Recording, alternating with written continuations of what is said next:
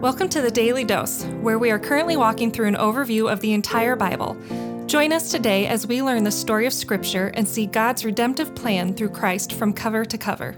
Let's listen to Matt Reisetter, Director of Christian Crusaders and the Cedar Falls Bible Conference. We've got some remarkable stuff today in Amos chapter 9, verses 11 through 15 as we wrap up the book of Amos today. Again, Amos is prophesying to the northern kingdom of Israel that they're going to be punished, they're going to be destroyed for their sin. In fact, let me read verses 9 and 10 before we get into today's passage to give you a glimpse of that. For behold, I will command and shake the house of Israel among all the nations, as one shakes with a sieve. But no pebble shall fall to the earth.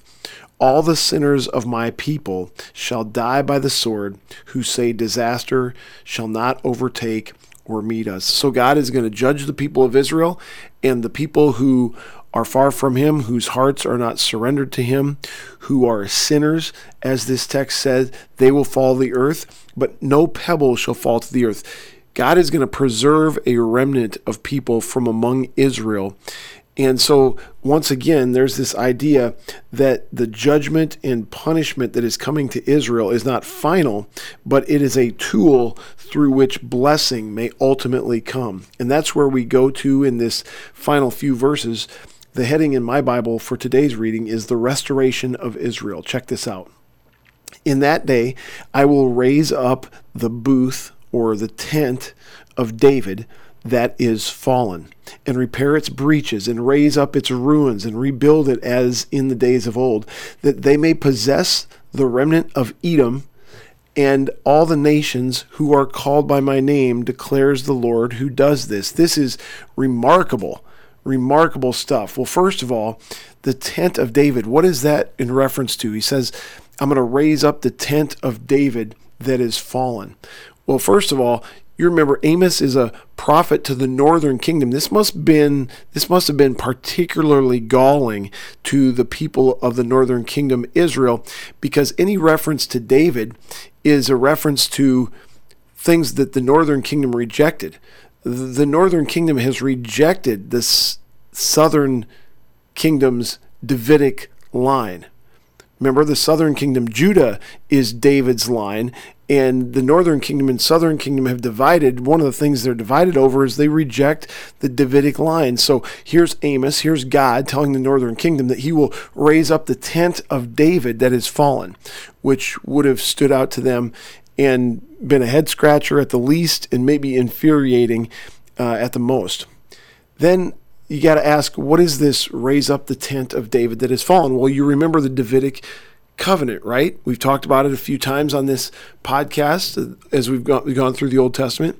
This is the promise that God made to David, that he would establish a king who would reign on his throne, a descendant of David, reign on his throne forever, who would be the king of a kingdom that lasts forever. And so this is referring to none other than Jesus Christ. He will raise up the tent of David that has fallen. That's the booth or the tent of David. David has a very, very important descendant that comes to the earth named Jesus Christ, and God literally raises him up from the dead after he lives a perfect life, after he dies a sinless death, after he provides the gateway, the mediation between God and man for sin, and that anybody who puts their faith and trust in him can be restored into a relationship with their Creator, can be forgiven, can be set free, can have a place in heaven forever. This is what this is speaking about.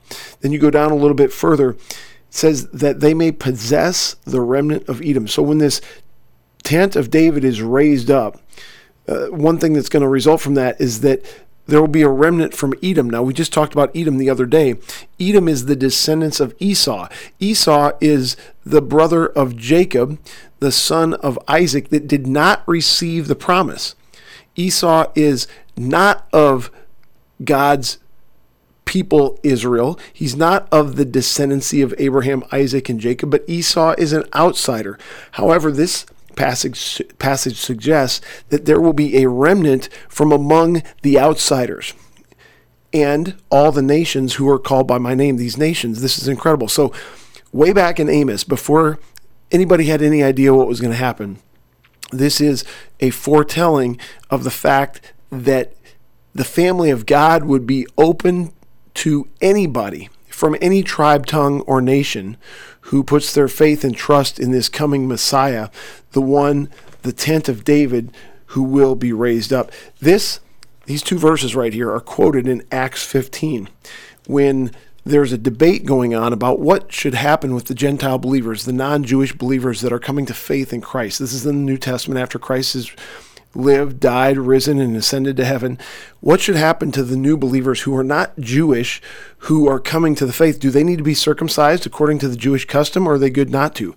And James stands up in this debate, and James quotes this passage from Amos and says, guys, what we're seeing happen in front of us is that the nations are coming to Christ. Just like Amos said, there's a remnant from Edom, and they don't share our Jewish customs. They don't do circumcision.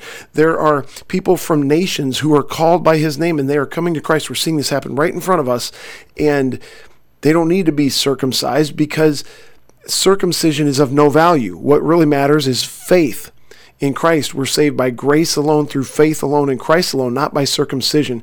This is a huge aha moment for the disciples in the early church, and this is exactly what's being referred to way back in the book of Amos, which is awesome stuff. Let me finish it out. Behold, the days are coming, declares the Lord, when the plowman shall overtake the reaper, and the treader of grapes, him who sows the seed. The mountains shall drip sweet wine, and all the hills shall flow with it.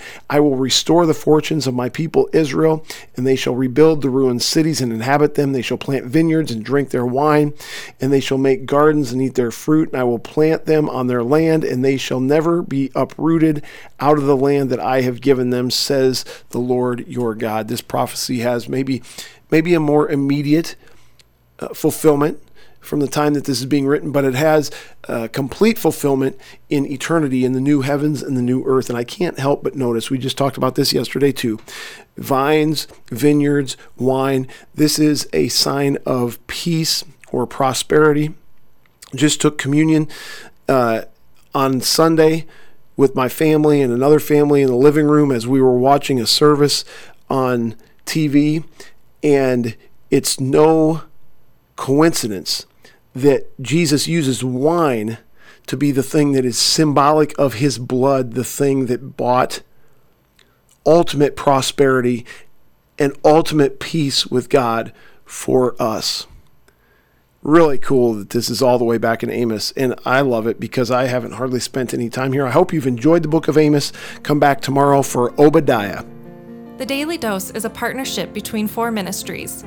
First is Christian Crusaders, where you can find weekly 30-minute worship services at christiancrusaders.org, and where you can hear engaging interviews and other content on one of our 3 podcasts. Second is Fresh Wind Worship, whose weekly worship services are available on their YouTube channel, Fresh Wind Ministries, and linked to their Facebook page, Fresh Wind Worship. Third is the Cedar Falls Bible Conference, whose conference videos are available at cedarfallsbibleconference.com. And please consider joining us for our 100th annual conference on Saturday, July 31st through Saturday, August 7th in 2021. If you or someone you know could benefit from an anonymous online Christian mentor, please visit issuesiface.com, which is provided by Power to Change Digital Strategies, our 4th partnering ministry. Please subscribe to this podcast, leave a 5-star review, and prayerfully consider financially supporting one of our partnering ministries. And check our episode notes for links and more details. Thank you for listening, and may God richly bless you.